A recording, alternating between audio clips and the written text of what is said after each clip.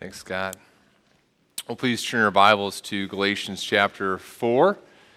We are continuing our way through the book of Galatians, as Kurt mentioned earlier. Appreciate Kurt leading us in worship this morning, and looking forward to just continuing to be able to worship with us, with you next week. We're going to be back at 5 Points. Mike hopefully will be back as well. They're enjoying vacation this week and hopefully having a good time as well. It's kind of fun to get to be able to be here at this location this Sunday. You know, this is kind of the beginning of our building campaign kickoff, and it's been kind of an interesting process to go through as a church, to kind of think through what sort of questions do we need to ask, what sort of answers do we have to the questions that we need to ask as we think about where we are as a church and what God would have us do over the next few years and what He would have us think about. So we didn't plan to be, we weren't smart enough to think through. I mean, I wasn't smart enough to think through, okay, we'll do the Sunday service here, and then we'll start our building campaign next week. But it's kind of providential that it worked out that way. And so we're going to be able to, on Saturday, and then at care groups following, we're going to kind of be able to just lay out how all this process has gone. And I'm just really encouraged at the answers that the building committee and elders and deacons and staff have kind of come to as we've thought about all the different issues that our church is facing and where we want to be. And, okay, here's kind of the ministries we want to be doing, and here's how a building could help with that. Now, how do we take all these ideas and bring them together? I just think that the plans that the building committee and our partners have come up with are fantastic. I was able to see some on Friday, kind of the latest draft, and I was just really encouraged, and I'm looking forward to being able to talk about that as a church. It's kind of nice to be at this phase, right? The planning phase is a little more stressful sometimes. This is kind of the fun phase where we're able to talk together a little bit more specifically about, okay, here's what we're looking at, and here's how we can get there. And so we'll see how the Lord continues to bless that. And as Ben mentioned, next weekend will be big, not just in terms of talking about the building, but a week from tonight we'll be back here and we'll be voting on kind of beginning some of the spending process. We'll be talking about our budget. And in fact, I think there's some drafts of the budget that are at the Welcome Center. I encourage you to check those out. And we'll be affirming some people in ministry roles and membership. And so just a lot of encouraging things we'll be talking about next week as well. Well, what we're going to do this morning is we're going to do something a little bit different. We're going to read the text together. That part's not different. That's what we always do, if you remember. We're going to read the text together. We're going to pray. Again, what we always do. But normally, you know, I kind of start off with a little story, and here's the main idea. But this morning, we're just going to start. Okay, we're going to pray, then we're just going to look at the first point, and we're going to then look at another statement that Paul makes. So Paul makes two statements. We're going to think about those things. And then Paul asks a question. We're going to look at the question. And then Paul gives kind of a potential answer to the question that he asks, a very concerning answer. And it's in that answer, in that concern, that we find what I think is the main point of this paragraph, the main point of the text that we're looking at this morning, and kind of the main idea that I want you to walk away with this morning as well. So we're just going to look at Paul's two statements, statement one, statement two, just jump right in there. And then we're going to look at the question that Paul asks, and then we're going to look at the concerning answer that he has to that question and see kind of the main idea that I think we can walk away with this morning. So the main idea is at the end, okay? So it's like a big turnaround, time travel thing this morning, and we're just going to kind of a fresh way to kind of think about how we approach thinking through the text. Keep things fresh, right? And so now, though, if you would stand with me in honor of God as we read His Word together. Galatians chapter 4, verses 8 through 11.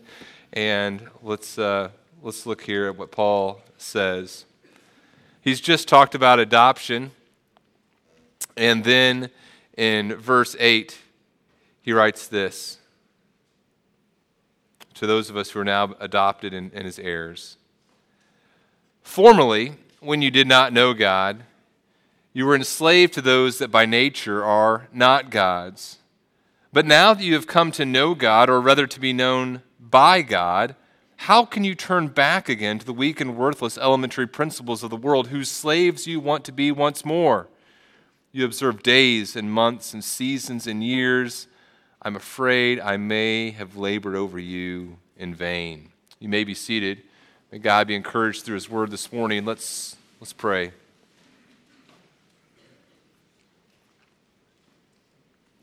Heavenly Father, we do ask for your continued kindness on us. We recognize that you have been gracious to us in ways we could not have fathomed in the past. You've brought us into relationship with you through faith in your Son Jesus. You've revealed him to us and allowed us to know you through him. And now we beseech your further grace. Please continue to be kind to us. Continue to reveal yourself to us. Continue to help us know you. We pray that you would open your word to us in your Son's name. Amen. Well, here's the first statement I want us to think about from this text. And the first statement is this: you used to be enslaved to sin. You used to be enslaved to sin. Paul writes this in verse 8, "Formerly, when you did not know God, you were enslaved to those that by nature are not God's." And so the first point here, the first statement, you used to be enslaved to sin. Now, there's a couple things, three things I want you to notice as we look at this verse. First, notice how Paul describes someone who's a believer. What phrase does he use to describe someone who's a believer?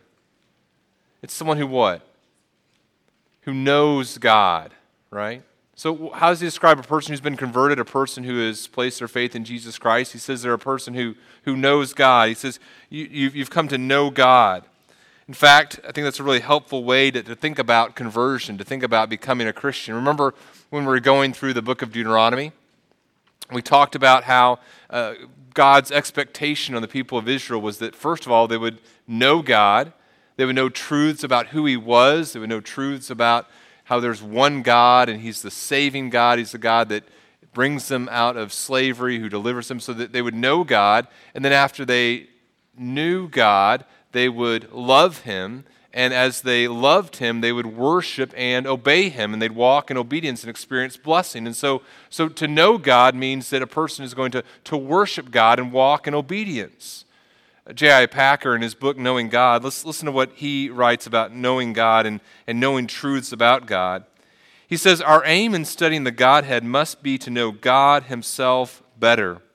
Our concern must be to enlarge our acquaintance, not simply with the doctrines of God's attributes, but with the living God whose attributes they are." In other words, our goal as we come to know these truths about God is not just to learn a bunch of facts, but to know the God that we're learning the facts about. He goes on, "As God is the subject of our study and our helper in it, so he must himself be the end of it." So as I learn these truths about God, I'm not just learning these doctrines that exist in some corner of my brain that kind of help me pull them out when I'm in a theological argument with someone. I'm learning these truths about God so that I can know who he is. The knowing here that he uses, the word that he uses here that we translate know, is a word that implies relationship. If you were to ask me, Daniel, do you know the President of the United States? I would say, well, I know some things about him. I probably know more things about him than I know people that I actually have a relationship. I know a lot of knowledge about him, but I don't have a relationship with the President of the United States. Or maybe you'd ask me, hey, do you know so-and-so? You're a pastor. Do you know this famous pastor? Or do you know this pastor in the area who's pastored another church? I said, well, I know them. I've met them. Maybe you've used this expression too. I know them, but they don't really know me. I know who they are. I know some things about them. We've, shook hands once or twice, got into an argument, things like that. But they don't know me. That's not the type of knowledge that he's describing here. Here he's talking about a knowledge where there's relationships. So I know truths about them, but it's in the context of relationship. So if you say, do you know your best friend? Yeah, I know my best friend. And it's not just that we've met each other and spent time together. I know things about them. We know things about one another, and we spend time together in this relationship. It's knowledge in that sense. He says, you've come to know God. You've come to be in relationship with him. And as you look at Scripture, one of the fundamental problems with not being a believer is that you don't know God. You don't know how to live. You don't know how to rightly worship him. And so what do? You turn to self-worship. So the first thing I want you to notice, you used to be enslaved to sin. Notice first how he describes believers. They're those who know God. I also want you to notice this in the verse. He says you were enslaved. He says you were enslaved to those that by nature are not God. So notice how he's describing their life before they were saved. They were those who were enslaved. Now, what is he talking about here? The people that Paul is writing to in this area of Galatia were people whose lives used to be dominated by worship to various deities. Some of them in this area would have been involved in worshiping the emperor. So there's emperor worship that was taking place at this time. There was worship to like this mother goddess in some of these regions that Paul is writing to. Some of them had lives that were dominated by worship of astrology. You know what astrology is? Kind of the worship of, or the belief that celestial bodies and the movement of these celestial bodies control life here on earth. Kind of that idea. In fact, I was telling my son this past week, for those of you who are younger, there used to be these things called newspapers. And I know that you kind of have newspapers now, but they used to come every day. And like they'd come to your house, and sometimes they'd be in a plastic bag if it was raining. And they weren't these just advertisements. They were these thick things, and you would open them up, and there was a page, and this is the page that there were several pages of these that my brothers and sister and I, we always argued about. They called them the funny pages, like the comics. Okay, and I was trying to describe to my son what comics were. I said they're like a bunch of memes in a row, kind of they.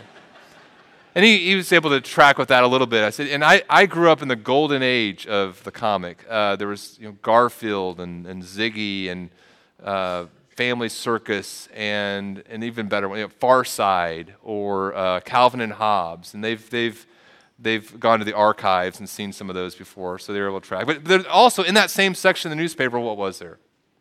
There was a horoscope, right? So you'd read the funnies, and then you read your horoscope. This is what you need to do for the day. Avoid the color green, or be sure to say thank you after every meal, or there's some sort of thing you need to do. And I knew people in my life who took those things seriously, right? And here in this context, the people in Galatia were those who lived their lives on the basis of what these false gods said. Some of them followed these astrological religions in which they needed to do what people told them to do based upon the movement of these celestial bodies. It was, as the next verse is going to tell us, it was worthless. In fact, they also, some of them worshipped Zeus, right? In Lystra, there was a temple to Zeus. And Acts 14 talks about Paul and Barnabas being there, and Paul healing this man who was lame, and the people see what had taken place, and they said, the gods have come down to us in the likeness of men. Barnabas they call Zeus, Paul they call Hermes, because he was the chief speaker. And the priest of the temple comes, and they want to offer sacrifices. And remember what Paul says? Paul says, no, guys, why are you doing these things? We also are men of like nature with you, and we bring you good news. We bring you the gospel, this news of deliverance. He says, we're bringing this good news that you should turn from these vain things, these worthless things, to a living God who made the heaven and the earth and the sea and all that is in them. Paul says, look, you used to worship gods. When you did not know God, you were enslaved. You were enslaved to these gods. Now, what does he mean by slavery? Throughout the book of Galatians, he talks about being in bondage and under slavery. What does Paul say when he's saying that they were enslaved to these gods? Really, he's describing an even deeper, more profound condition that these Galatian people were in. A reality for all of us who are not in Christ. He's talking about captivity and enslavement to sin. And Scripture describes this enslavement in various ways and talks about the captivity that we have in various arenas of life. So, for example, we know that society as a whole is captive to sin. Ephesians chapter 2 describes this enslavement. Paul says, you were dead in your trespasses and sin. You walked following the course of this world. So like all the other people who are around you, you were walking like the world. In Ephesians chapter 4, Paul would say, don't walk like the Gentiles. Don't live like the Gentiles do in the futility of their minds. They're darkened in their understanding, alienated from the life of God because of the ignorance that's in them due to their hardness of heart. They become callous. And so he talks about the futile life that people who are in bondage in society live. So there's this sense in which the societies in which we live as human beings are enslaved to sin. We think wrongly about life. We think wrongly about God. And because of our ignorance, we're enslaved. I was just talking before the service began about some examples of that with some people. But not only are we enslaved as a society, there's a spiritual, demonic component of this as well, right? Again, in that passage in Ephesians 2, Paul says, the reason that you're following the course of the world is like those who are in the world, you are following the prince of the power of the air, the spirit who is now at work in the sons of disobedience. In other words, there's this demonic component. Ephesians 6, Paul will say that we don't wrestle against flesh and blood, but against rulers, against authorities, against the cosmic powers over this present darkness, against the spiritual forces of evil in the heavenly places. So there's a demonic component to the captivity in which we find ourselves. In 2 Corinthians chapter 4, Paul would say that the gospel that he preaches is veiled, and it's veiled to those who are perishing. And in their case, the God of this world has blinded the minds of the unbelievers to keep them from seeing the light of the gospel of the glory of Christ, who's the image of God, right? So there's a demonic aspect to the captivity in which people find themselves. And what's more, there's a psychological, a fleshly component to our enslavement. Those who are not believers have to follow the desires of the flesh. Paul would say that our ultimate enslavement is to sin. Paul says in Romans 6:6, we know that we were brought by God so that we would no longer be enslaved to sin. So there's this personal component to our enslavement. We're enslaved to the desires of the flesh. In fact, I was thinking about this. What are some of the characteristics? You say, okay, society, there's a captivity, there's a spiritual dimension to slavery. What does it look like for me personally to be enslaved to sin? I think there's a couple components of it, right? If I'm enslaved to sin, it means that I believe that I owe my allegiance to sin, right? There's an allegiance component of this. I recognize that it's authoritative in my life. And so, for example, a person who's enslaved to the sin of seeking the approval from others says, okay, I recognize that it's a desire in my heart to have others approve me. And so there's this allegiance that I'm going to give to that to which I'm enslaved. Another characteristic of being enslaved to sin is that I believe that the pleasure of service to my master is greater than the pleasure I would receive from serving another master. So, for example, let's say that I'm enslaved to wealth, the sin of greed. I believe that the pleasure that I find in serving the master of wealth is going to be greater than pleasure that I find in serving another master. Or you might even put it more negatively. I believe that the pain of failing to serve the master that I'm serving is less than the pain I would feel if I served another master. So I recognize that this isn't a good thing, but the idea, so for example with wealth again, I recognize that serving wealth, I recognize wealth as a master in my life, and I recognize this is not a pleasant thing. But when I imagine myself and I think, okay, maybe I could step away from wealth and stop having it be my master, just the thought of that fills me with dread. I was like, boy, I can't imagine not pursuing this master in my life. It fills me with dread, with the idea of pain, of displeasing this master. Another characteristic maybe of being enslaved is I suffer, and these are related, of course. I suffer penalty of disobedience to that to which I'm enslaved when I don't obey it. Or I'm under its control. A person who's struggling with lust or pornography feels as though the problem is inescapable. I'm under its control. And then another characteristic is I don't see a way of escape. I'm sinful in my response maybe to stressful situations. And I'm in a stressful situation. I respond with anger. And just the idea of not responding in anger, I'm like, I don't think I can live that way. Or I'm in a stressful situation. When I'm in a stressful situation, I shut down emotionally, and I recognize, that's a sinful response. I'm enslaved to the sin, but I can't imagine responding a different way. What does that reveal? It reveals I'm enslaved, potentially.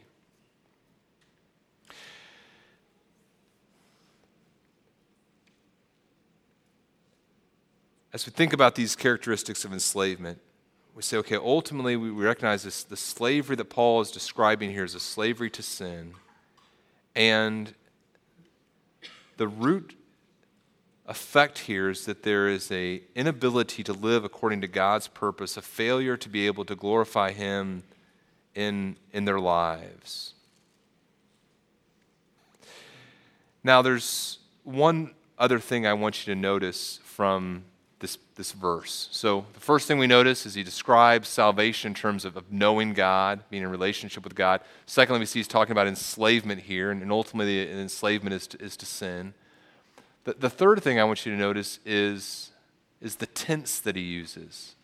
Notice the time frame he's talking about here. He says, formerly, before you knew God. In other words, what he's saying here is if you're a believer, this is describing you in the past tense. And some of you say, well, Daniel, boys, you're describing that relationship with sin. I would say that describes me presently. That's not something in the past. That's how I feel about my relationship with various forces in my life right now. I'm enslaved to the approval of others. I'm enslaved to legalism. I'm enslaved to a family relationship or some other type of relationship. I'm enslaved to pornography or alcoholism or power, or friendships. If that's true, what would you tell me? Well, that brings us to the second statement Paul makes. You used to be enslaved, but number two, you're now redeemed. You're now redeemed. Even that word redeemed, the idea of being bought out of slavery, the words that Scripture uses to describe our salvation are often these words that relate back to slavery. You've been redeemed. You've been justified. That's a word that can be used to describe a slave who's no longer enslaved but has been fully freed. You're now from slave to adopted. You're brought into a family, to complete reconciliation. It's a contrast with the past. You're now in a different situation than you were before. There's this watershed moment. And then listen again to how he describes what's happened. He says, you've come to know God. Again, that's what we saw in verse 8. You're redeemed. You're brought into this relationship. It's not just intellectual, but relational. But then look at what else he says. It's not that you've just come to know God.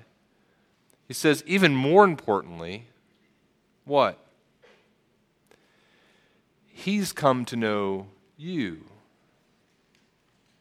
Paul is describing the sovereign, he's hinting at the sovereign aspect of our salvation, that God in His goodness chooses us to come into relationship with Him.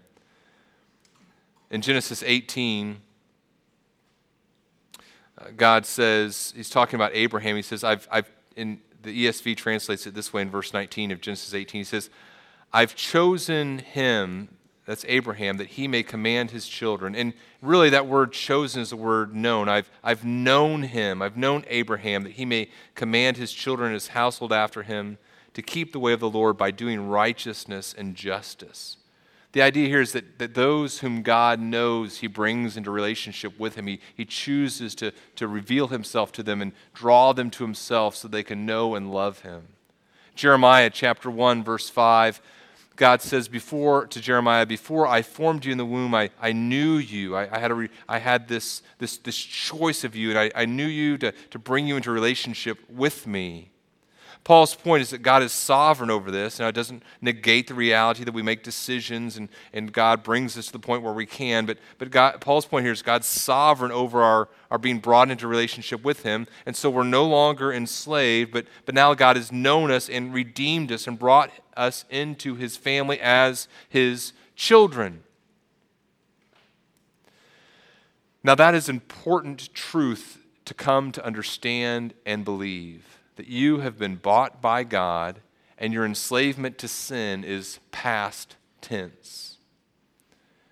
John Stott wrote this about John Newton.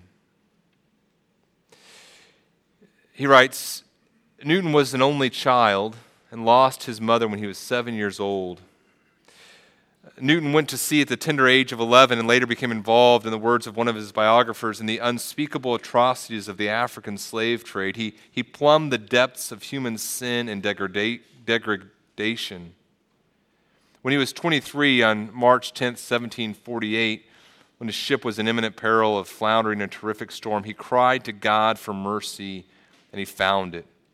He was truly converted, and he never forgot how God had had mercy upon him, a former blasphemer. He sought diligently to remember what he had previously been and what God had done for him, in order to imprint it on his memory what God had done. He had written in bold letters and fastened across the wall over the mantelpiece of his study the words of Deuteronomy 15:15. This is what Newton had fastened above his wall. Thou shalt remember that thou wast a bondsman, a slave in the land of Egypt, and the Lord thy God redeemed thee. Newton wanted to remember that reality. Look, this is who you used to be, and this is what God has brought you out of. So you used to be enslaved to sin, but now you've been redeemed. Now you've been bought by God with the blood of his Son, Jesus Christ, and have been washed, made new, and are now his child. And you say, okay, Daniel, I hear what you're saying. You say, but Daniel, let me push back a little bit here, okay? You say that I'm a child of God. You say that I'm free, but here's the problem. I don't feel free for sure. I know you say free from sin. I believe Jesus Christ paid the penalty for my sins, but when it comes to how I respond to my spouse, boy, I feel enslaved still. When it comes to being in the workplace, and whenever my employer begins to tell me the things that I need to do in order to advance, and I know that those are not the things that God would have me do. Maybe some things are unethical, or maybe just the time that it's going to take away from my family. I do not feel like I have the ability to resist that. The struggle there is so profound, I feel as though I think I am still enslaved. Or maybe you say, as I think about the issue of lust and pornography, I do not believe that I have the ability to resist that sin. And maybe even some sins in your life you would say, I think this is an addiction. Maybe I use the word addiction to describe my relationship with sin. You say, Daniel, what do you do with that?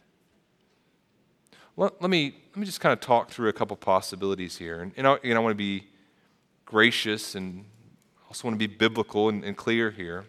A couple thoughts here.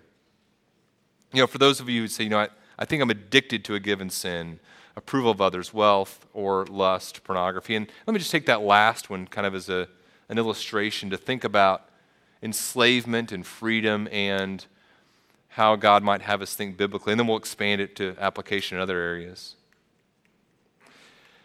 There's an article that a woman several years ago wrote. Her name is Morgan Bennett, and her article is entitled "The New Narcotic," and she's talking about pornography. And this was her thesis statement. She says, new research, neurological research, has revealed that the effect of internet pornography on the human brain is just as potent, if not more so, than addictive chemical substances such as cocaine and heroin. In other words, viewing pornography can be more addictive than cocaine and heroin. And John Piper writes about this. He says, to make matters worse, there are 1.9 million cocaine users, 2 million heroin users in the United States, compared to 40 million regular users of online pornography. And she, in the article, Bennett talks about the addictive, kind of the science behind the addiction of pornography, to use that word. But Piper pushes back, and he says, he describes also how dangerous pornography is. And in fact, he says it this way, and I think it's a very helpful way to think about it. He says, think of the brain as a forest where trails are worn down by hikers who walk along the same path over and over again, day after day. The exposure to pornographic images creates similar neural pathways that over time become more and more well-paved as they are repeatedly traveled with each exposure to pornography. And those neurological pathways eventually become the trail in the brain's forest by which sexual interactions are routed. Therefore, a person who uses pornography has unknowingly created a neurological circuit that makes his or her default perspective towards sexual matters ruled by the norms and expectations of pornography. And on and on, it gets worse and worse and worse. But Piper says, well, does that mean the situation is hopeless? No, because none of this takes God by surprise. When Jesus said, I say to you that everyone who looks at a woman with lustful intent has already committed adultery with her in his heart, in Matthew 5:28, Jesus saw with crystal clarity the way a designer sees his invention, that the physical eye had profound effect on the spiritual heart.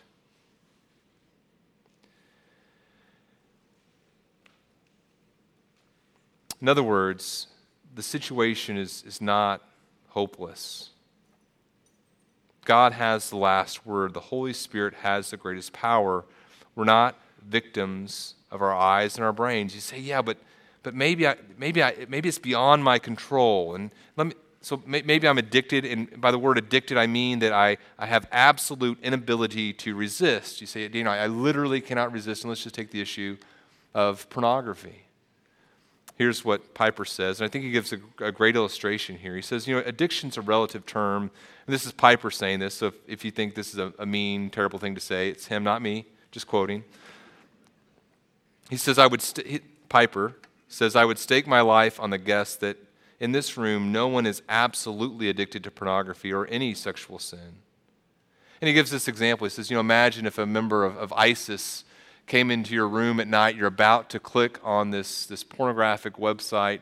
Imagine a member of ISIS came in with your best friend or your spouse and said, if you click on that, I will slit their throat. In that moment, what would you would have the ability to resist, right? So the addiction is not absolute.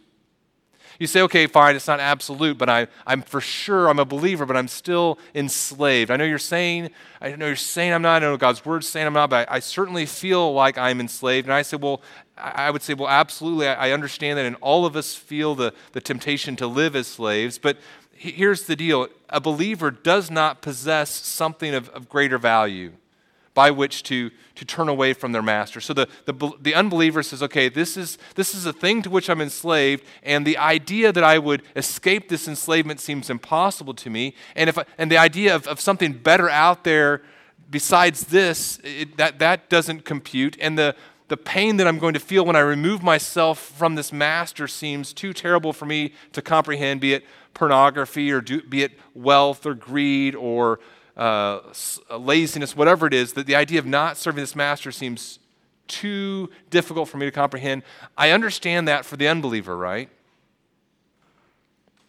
But here's another illustration Piper gives. Imagine, again, same scenario. You're about to click on a website that you know would not honor God, and someone comes into that room, Bill Gates or Jeff Bezos or whoever, with a big satchel full of money, $1 million in this bag, and says, hey, if you don't do that, I'll give you this bag. Will you have the ability to say, you know what, that seems better right now to do that than this? Of course you would. Well, what does the believer have? The unbeliever doesn't have this, but the believer, at every moment of our lives, at every moment of our existence, we have something of greater value than whatever it is we are tempted to be enslaved to. And God in His grace has revealed Himself to us, has shown us the beauty of His Son, and we have the ability to say, you know what, not this, but Him. Not this website, but the Lord who has bought me with His own blood. Not this attitude, but Jesus. Not this wealth, but Jesus. Not whatever it is that I'm tempted to be enslaved to, but Jesus. I have something of greater value. I have Christ. It's true for the issue of lust. It's true for all sorts of other areas. You don't have to be enslaved to the approval of others because you have something better, Christ. You don't have to be enslaved to wealth because you have something better, Christ. You don't have to be enslaved to legalism because you have something better. You have Christ. So here's Paul's question. So, used to be enslaved, now you've been redeemed. So here's Paul's question. He asks, why? If you're known by God, if you've come into relationship with Him, why in the world would you enslave yourselves again to sin? If you've come to know God, he says, if you've come to be known by God, how can you turn back again to the weak and worthless elementary principles of the world whose slaves you want to be once more? So remember, who were the Galatians? The Galatians were people who worshipped idols. They were people who worshipped Zeus. They worshipped Mother Goddess. They worshipped the stars in the heavens. They worshipped the emperor. They were engaged in all these things that they were worshiping. And Paul says, why, if you've been freed from that worthless life, that useless life, that life that had no ability to bring you joy, why in the world would you ever go back to that? And if you're a Galatian, you're saying, well, wait, what are you talking about? I'm not going to start worshiping the emperor again. I'm not going to start following astrology. I'm not doing that. Now here's the shocking thing. The next verse is the shocker. Because what Paul is saying, he says, you observe days and months and seasons and years. What is he describing there? He's describing the Jewish calendar. And the people who'd come to Galatia had said, these Judaizers, they had said, hey guys, I know you believed in Jesus. Now you need to also start following these Jewish laws and traditions. You need to get circumcised. You need to begin to eat right. You need to not associate with these things. These are the things you need to do if you really want to walk in obedience to God. And here's the shocking, this is the thing that would have, even Jewish Christians, when they heard Paul say this, would have been, whoa, Paul, what are you saying? Paul is saying, look, for you, Galatian Christian, for you to start following the Jewish law is just like you're going back to pagan worship. Because it is just as ineffective in terms of sanctification. It is just as ineffective in terms of growing in your walk with God as following an astrology chart. I don't know if they had astrology charts, but worshiping the emperor, it's just as ineffective in terms of coming and walking in obedience to God. It's complete insanity. Why would you ever do that? And so that's the question for us. If you have Jesus Christ, why would you ever turn to anyone or anything else to deal with sin? The key to combating your sin is not to pile up more rules and more regulations. The key to dealing with your sin is not to follow some sort of 6-step or 8-step or 2-step or whatever. The key to dealing with your sin, and other things can be helpful in subjection to this, but the key to dealing with sin is to see the value and the beauty of Jesus and to know God and be known by God as his child through faith in his Son, Jesus Christ. Paul says asceticism, the sacramental system, legalism, moralism, none of those things are going to be effective in dealing with your sin. In fact, Colossians 3, he puts it very beautifully. Well, let me start at the end of Colossians 2. At the end of Colossians 2, Paul is writing to the people in Colossae, and he says, if with Christ you've died to the elemental spirits of the world, so he refers again to those things that they've turned away from, why, as if you were still alive in the world, do you submit to regulations like, don't handle this, don't taste this, don't touch that? Those are all things that are going to perish according to human precepts and teachings.